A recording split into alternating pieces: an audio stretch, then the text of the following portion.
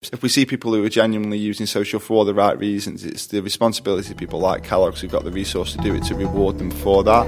Warning. This podcast may include hard-hitting truths, shocking revelations, and outrageous social secrets. You won't see your life in the same light after this, but if you're ready to face the reality of an always online world, keep listening. This week on the Social Minds podcast, we sat down with Jo Harper, who is the UK and Ireland social lead for Kellogg's. But we didn't just talk about cereal, did we, Eve? No, we wanted to tackle British cynicism in the modern consumer and the challenges that big brands are facing trying to reach these audiences who are so keen to poke holes in everything that a brand is putting out there. We know Jo quite well. We certainly know his cereals, and he was a really, really fascinating guest. Really hope you enjoyed this podcast. By the way, if you are listening on iTunes or anywhere where it's possible to leave a comment or a review, please do so because it's a massive help to us. Do you consider yourself a cynical person? I don't consider myself a cynical person in the context of British people in general. But when I'm speaking to non-British people, then I am absolutely the most cynical person in the room. And that's unavoidable. So, good question. What's the answer? Why do you think that is comparatively? So you're not cynical around British people, but when it comes to, say, a Spanish person or an Italian person or a French person, or an American person, you describe yourself as cynical. I just think that British people, whenever I'm thinking of cynicism in British people, I always think of the very British problems, very popular social account, and I picture the umbrella and the rain. And I don't know if it is to do with the weather. I don't know if it is to do with the fact that we kind of wear black overcoats and walk through rain clouds and whatever. I don't know. There just seems to be in this country an underlying tone where we look, I think, and this is not too a morose thing, but we look for the bad in things when we first see it. That particularly sort of is the case in terms of when people see adverts and are marketed to. They kind of want to not like the advert when they first see it, particularly when it's not one of these sort of halo brands which, exudes positivity and happiness and has this long-standing association with, brands like Innocent, for example, had a few challenges, but it's such a happy and friendly brand. And, we all know about the offices that they work in. There's a very select group of brands that can kind of do that, whereas I think a lot of others, particularly big global corporations, constantly wrestle with that challenge of cutting through and driving positivity and happiness through the content, because particularly with British people, they're immediately on the back foot when it comes to that. If that makes sense. Why do you think that is? Why don't British consumers want to be bowled over by an ad?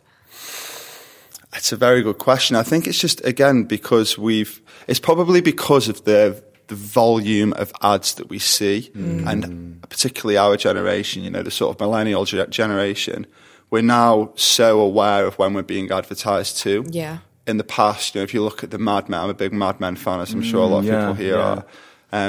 It was a lot more subliminal. It was a lot more sort of arranged and processed, and you were kind of in the right mindset when you were reading a newspaper. You knew you were going to see a print ad, and you'd read it, and you consume the information that you saw in front of you. Whereas now, adverts infiltrate into your day-to-day life, into the spaces that you are, relaxing. So when you're using social, obviously. When you're walking down the street, if you're on the tube in London, there's like 30 or 40 of them on the way down. And people perhaps are so used to adverts now that kind of, there's an association that they have in their mind with, it's interrupting them. And if they don't feel like they are having something added to their life as a result of it, and if it doesn't immediately add something to your life, then you're on that back foot. And do you think they almost begrudge advertisers in a way? Sort of begrudge them of, well, you're in my space, so even if it is a nice advert, I'm sort of refusing to entertain it, sort of ignore it on purpose. Yeah, I think so. And I think potentially, specifically talking about digital and social advertising, there's a lot of talk around use of people's data. And I find it fascinating. I think we spoke about it before when I've spoken with you guys. But when I speak to my friends, really bright people. I've got a mate of mine who's a scientist who works at Manchester University, and he knows who he is, right? And he really resents the idea that that brands can use his browsing data, information about him that's been stored online, to choose what he sees as an advert. And he can't get his head around the fact that actually they're using this to your benefit. You're going to see an advert for something that's relevant to you as a 28-year-old male who lives in Manchester, who likes music, what kind of music you like. He sees that as a negative thing. He feels as though it's been intrusive on his life. That's a big one, particularly again with digital and social. But so that's obviously, because I've heard this argument a lot of times that, well, the ads are tailored to you, so why wouldn't it be more beneficial in a way? But he seems to be against this idea of is it a sense that is for you to decide, do you think, what gets put in front of you? But then again, that sort of kind of contradicts advertising as we know it, doesn't it? And like you said, Mad Men and all of that, adverts were there to be, put in front of you. And well, I mean, that's the thing, isn't it? I mean, at the end of the day, you are going to be advertised to, unless you sit in your room, put your head in your pillow, don't look at your phone, don't watch TV, and don't listen to the radio. You're going to see adverts everywhere you go, looking down the street, in your car, in a bathroom, a public bathroom, you're going to see adverts. And unless you're going to try and sort of avoid those opportunities and not have any sort of general day-to-day life, you kind of need to accept that. And the way I see it, I don't know why anyone wouldn't see it this way, is why not? And this thing around data, just tangent slightly, people have this idea that they should own their online data and their online footprints. And it's like, what do you actually think you're owning? It's just a thing that exists as a result of where you've been, that's being 9 times out of 10 used to benefit your life and benefit you and show you things that you might want to buy, you might want to do. If you like traveling, you book flights all the time, you're going to see offers on flights, places that you want to go on holiday to. How is that a bad thing? If you go shopping in the same clothes shop every single month like I do on the same day, if you're going to see an advert the day before telling you about the sales that are on, something that you looked at 2 weeks ago is now £30 cheaper, how is that not a good thing? That's really helpful. People would complain so much more if we were seeing really irrelevant ads, like things that just aren't relevant to you at all. Because I know like some like brands, you see it and they get their targeting like really mixed up. I once got targeted with an ad for FIFA because I made one moany tweet about it once, something like, the boys won't stop playing FIFA. And then I got hit with a FIFA ad. I'm like, really? That makes you think I'm your target audience? And that bugged me more because it's completely not relevant to me. But seeing something that is, I'm like, fair dues. I remember hearing a story. I think that's a good example.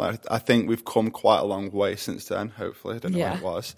Wasn't that long ago, frighteningly. I remember hearing about Tom's, the shoe company. I don't know how true this was or not, but I remember hearing that they started trying to target people who were talking about Tom's on Facebook. They didn't think about how to sort of narrow that targeting, so they ended up hitting pretty much everybody who talked about or knew someone or was called Tom. That's a lot of people. That was the case study that I heard a long, long time ago. But I think like the way, the work that I do, the company that I work for, I think the way that we build our adverts is a lot more sophisticated now. And 9 times out of 10, we would like to think that the consumers, the customers, potential customers that we reach are within that sort of ideal demographic that we are looking to hit that's relevant to them. Doesn't always work. And again, coming back to that cynical point, you're much more likely to hear about when it doesn't work through the sentiment of the comments versus when it does. And that's an interesting subplot, I think, to this conversation, is how do brands address and acknowledge that cynicism with UK consumers and consider it and almost take it with a pinch of salt when they're considering the effectiveness of their advertising. Yeah. How do they then? I've thrown it on here a bit. How do you combat that cynicism? Because I feel like I know exactly what you're talking about.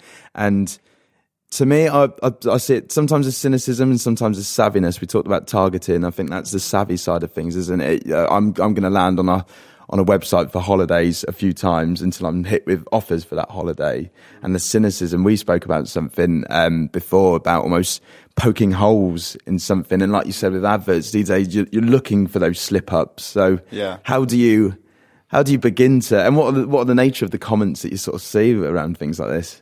Oh, it can vary. I mean, so obviously, with working for Kellogg's, we have a number of brands, largely different sort of heritage and legacy across them. the sort of length and breadth of the list of types of pushbacks that consumers will have to adverts, just generally around the quality of what they're seeing. So if they see a mistake in the continuation on an advert, one person will mention it, floats to the top of the comments on Facebook, and all of a sudden dictates the entire narrative for the engagement that you've got on the post. And it's really, really tough, because that's one person. It's hard to pull that back then when that starts to happen. Isn't it funny that it's like, and when you do that, so say, I don't know, somebody's wearing a green jumper in one shot and then a red jumper in another one, isn't it such a mini win for you, an inherent thing? In fact, you're sort of like, I was the first person to see this. Well, this is it. I mean, it's such an interesting topic, this, and like Theo, you touch on something there, which I think is kind of the heart of it. We talk, I know you guys do a lot of work, and we talk a lot about social just becoming this tool where people use it. They have their social profile, which they're always trying to build and add things to and polish. And like there is like a sense of reward and of a win when you have a comment on a post and it gets a load of likes and sits at the top of the post. And that's become like a behavior, hasn't it? Like that currency of social sort of, the justification of your views on social. And I think that kind of works from a really funny point of view. I remember commenting on a picture once. It was a picture of an island, and I said, this island looks like a shark, on a Telegraph article, and got like 200 likes. And it was amazing. It made my day a long time ago. There's funny and silly things like that, but then people have tried to find new ways to generate that engagement around their opinions. And then you get into the dark realms of politics, and you get into the dark realms of, the PC world that we live in, and the environment and the economy, and, in sport, even in sport. I mean, it's so polarizing. Like, people are so, partisan about the teams that they support, and you get really aggressive arguments. Any article about football in the UK will quite quickly turn into an argument between a Man United and a Liverpool fan, or an Arsenal and a Tottenham fan, almost immediately. That's what engages people, and that's the thing about British consumers. And I don't think you necessarily get that in other regions as much as you do here. Do you think that's why they're poking holes in things, like, deliberately? Is it for that sort of validation? Yeah, validation is the right word. It's a constant, and you can tell by the tone of the responses that it's been written, not just as this sort of return against their opposition, but also to try and engage and excite the audience that's watching this route. There's the very famous GIF or meme, isn't there, of the Michael Jackson in the Thriller video, sat in the theatre eating his popcorn. I'm just here for the comment section. One of the phrases that I use a lot at work is, the post and the likes are sort of one thing, and then the battle is one in the comment section. Particularly if we're talking around quite sensitive issues like nutrition, which we do a lot. People, and this is an interesting one, obviously sort of light on this one, touch lightly on it, but one of the big pushbacks that we get is around people coming into the comments of our posts about some of our biggest brands, adding opinions and saying things in the comments which are, to be completely honest, just fundamentally untrue. Misplaced as well. Misplaced, but it's like, people who have no education or credence in this area coming in and just making sweeping statements about the amount of sugar or salt that's in a food. And it's just wrong. And the only reason that they're doing it is I say the only reason, I quite frankly wouldn't understand why somebody would do that if they weren't actually sure of what they were doing. But we have almost like a completely separate strategy alongside our advertising and content creation, which is essentially to predict the kind of things that people will push back with, and use that platform to then educate the audience who go into the comments, almost use the information, this false information that people have, to our own benefit, and use it as an opportunity to educate the wider world on actually what is in our food. It's a bit it's interesting, because if you don't mind me sort of bringing up just momentarily another brand, it's sort of, you see a bit of McDonald's sort of doing this thing, haven't they, where they've got this whole campaign around their chicken nuggets and what goes into chicken nuggets, and I think Aldi did something similar as well. So what you're saying, these sort of massive FMCG brands like Kellogg's are taking these comments and whatnot and educating people through that. This cynicism, though, is that something that's, because as you say this, it strikes me that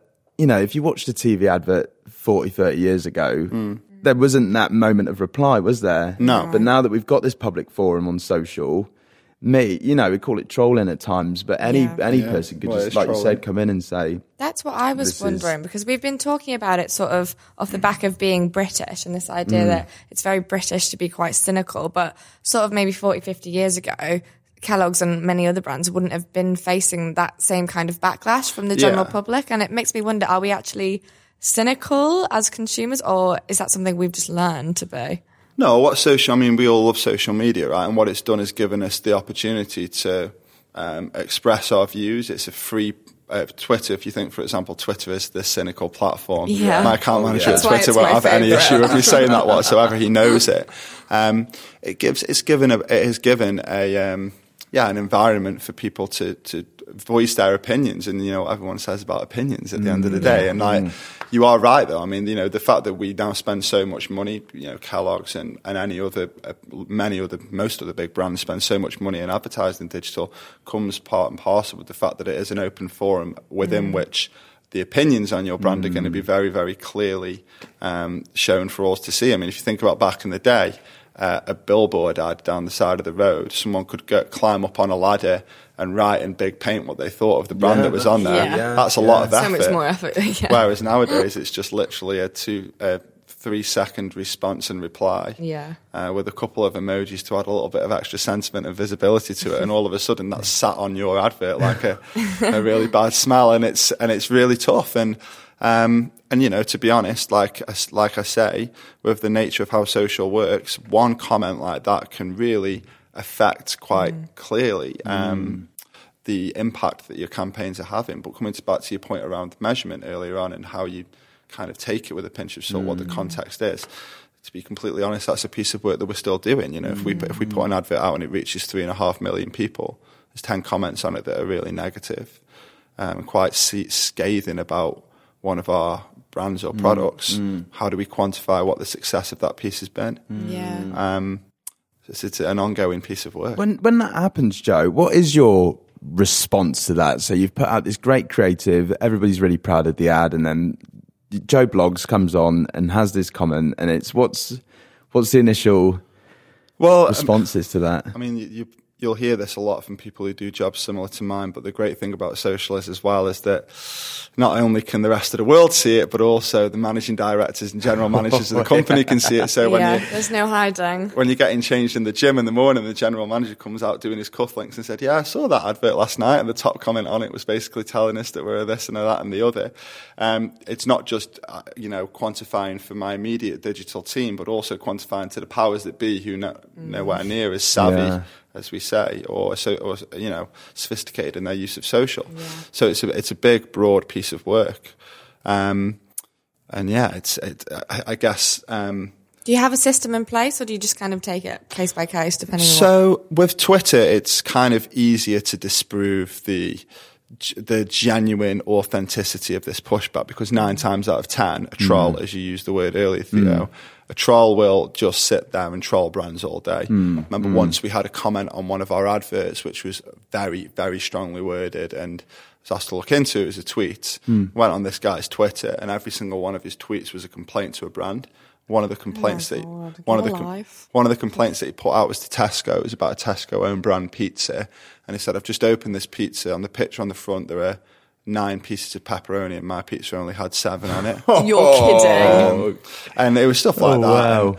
And, we've had instances where people will say, Pringles are never full to the top. Send us a picture of a tube of Pringles, and there's you can see in the background where the guy's taken out a sort of part of the stack and hidden it as if to say it and taken a picture. So people are genuinely trying to get free products back or something. Yeah, I mean that's kind of a different tangent around sort of customer service and goodwill and what have you. But if a brand manager sends me a tweet and says, "Oh my God, look at this comment. What are we doing about it?" I can quite quickly send them a link back and say, "Look at everything else that he's posted. He's just a troll." Yeah. We block him. Yeah. Twitter doing actually a lot of work because they know it's an issue, doing a lot of work to help you sort of block groups of people who are trolls from any of your adverts moving forward.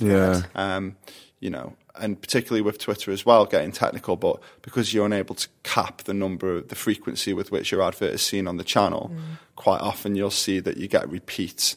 You hit the same people repeatedly. Right. See, I didn't know that. Yeah, Nice.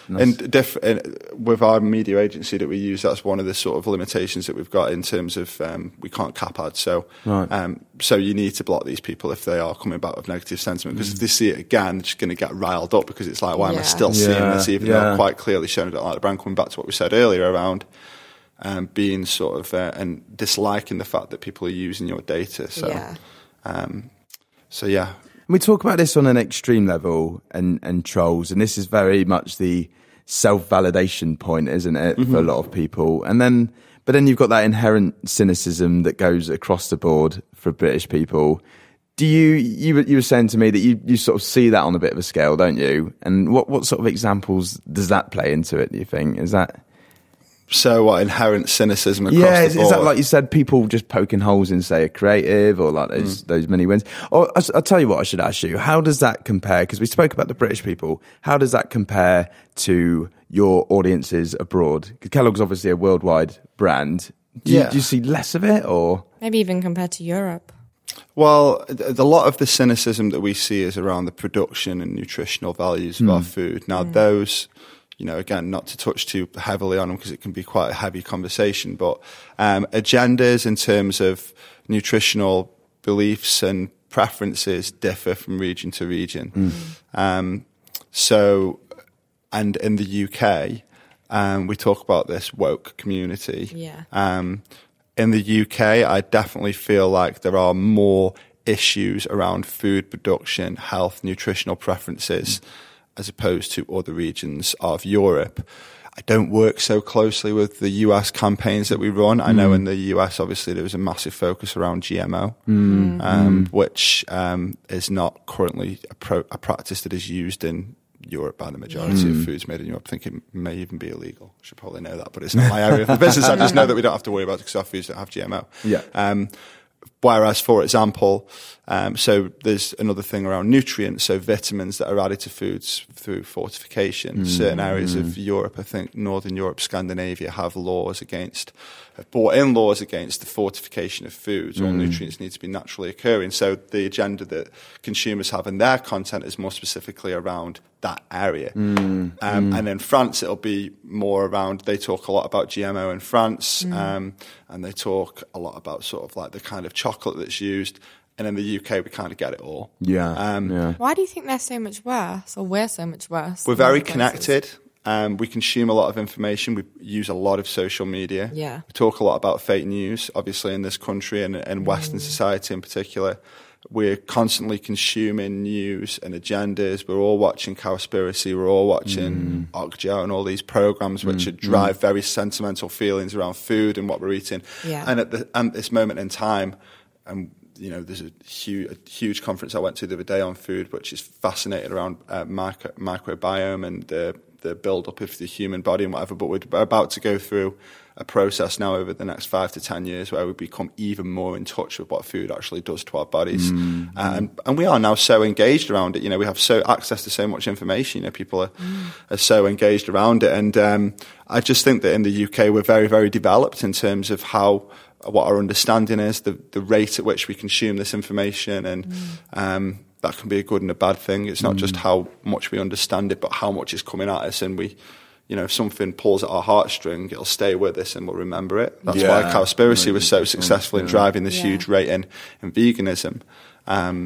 So why, over the next 5 years, you say this is going to increase? Over the next 5 to 10 years, the words that were used by one of our chief nutritionists the other day was that in the next 5 to 10 years, we're going to turn around and look at even that short term and look at this time, the past sort of however many years, as being the time in history when we really were not in control of what we were eating. So do you think there's focus now around what we eat, and talk about the rise of veganism again, and in the future, when we get more and more access to this information and studies, we're going to look back at it, and it's not just going to be a case of some people have that preference, some don't.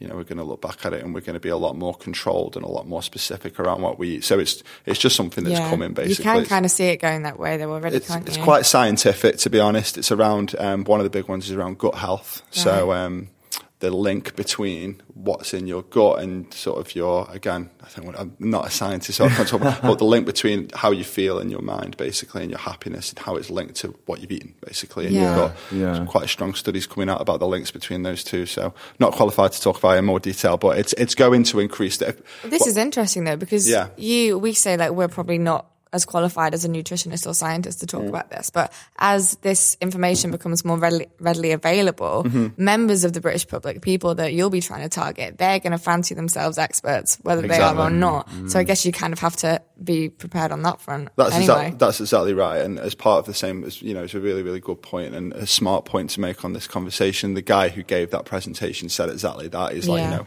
we can't, brands that try and tell people what they should and shouldn't eat.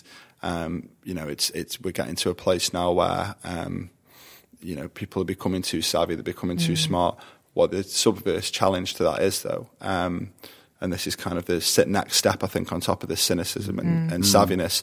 One of the reasons why big brands like Kellogg's started to use more and more influencer marketing techniques is because this sentiment towards brands and cynicism and poking holes, as you say, Theo, on branded advertising and content hasn't quite transpired over to the use to influencers and the content that they create, and that's why it's so important.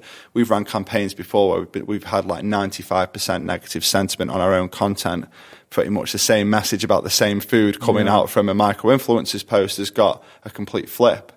So that's, depending on what messages we're trying to push, so much more effective to use influencer marketing for that reason.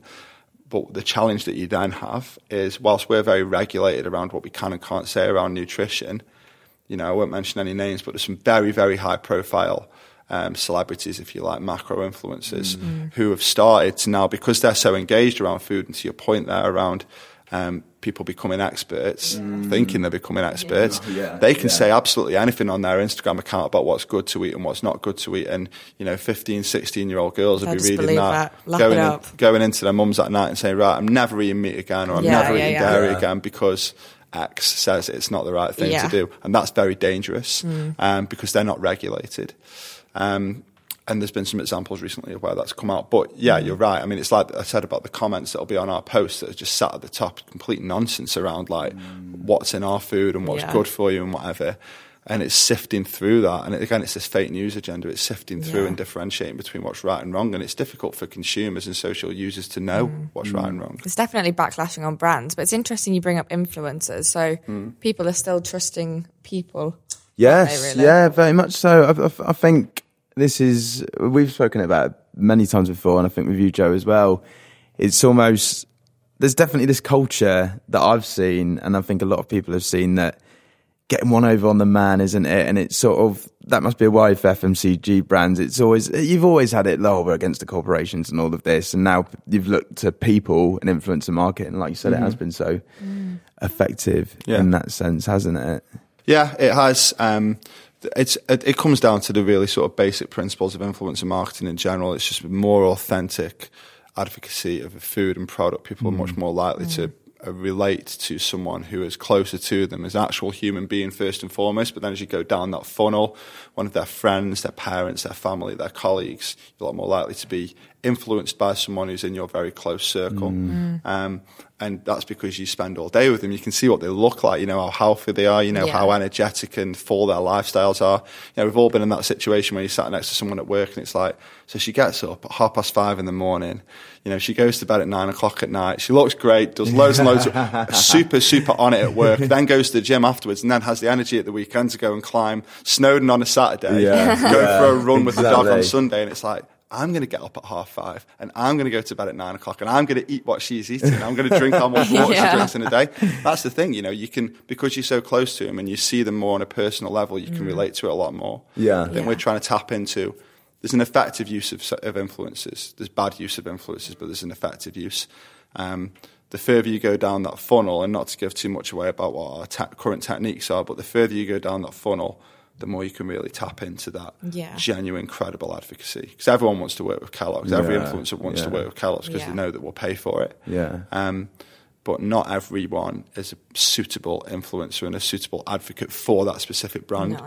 So we're trying to reduce the gap between those two, the brand and the influencer, and have almost a face-to-face conversation with them to understand, to that point, what their lives are like, how it fits in, whether they are a genuine, credible consumer. Do you think that's the future of influencer marketing for a lot of brands, becoming a lot closer and that sort of example? So that's the challenge that I am currently levying at the influencer marketing agencies that we use, quite a few of them. The example that I used the other day is to that point that I've just said, we're working with not just micro influencers and brand fans, maybe a little sort of low down there, but if we're going to pay a celebrity big money to endorse one of our campaigns, not even a big celebrity, we worked with Rio Ferdinand recently, I'm talking more like the layer below. I want them to be coming to Manchester, getting into a room with us and having a full day with us where they spend 2 hours with our nutritional team who talk to them about the work that we're doing to reformulate our food and our recipes. And then in the afternoon, we sit with them and we almost quiz them on, okay, so have you ever eaten this product before? Yes, I have. Which one's your favourite flavour? This one. Why don't you eat it anymore? And all of a sudden we ask these questions that we would ask to our consumers in focus groups. You actually find out whether they're a consumer. And my challenge to influencer marketing agencies now is, what are you doing because we don't want to increase the workload. We don't want to have a 15 email chain with every single influencer we want to work with. We just want to know whether they're a genuine, credible influencer, an advocate. And so what is the future?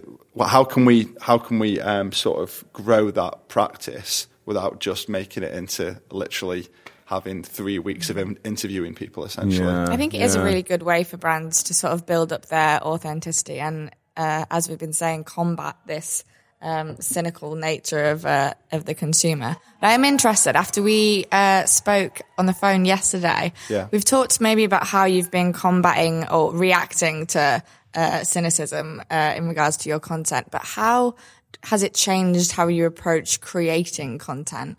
I remember, like, you gave an example, something H&M did. They had an unfortunate mishap, intentional or not, but it sort of had to challenge brands with the way that, like, you put it, putting a cynical hat on when you're actually creating content. I've got a very relevant live example that I'm working on at the moment, which I won't go into, but you're right, and it's strange, you know.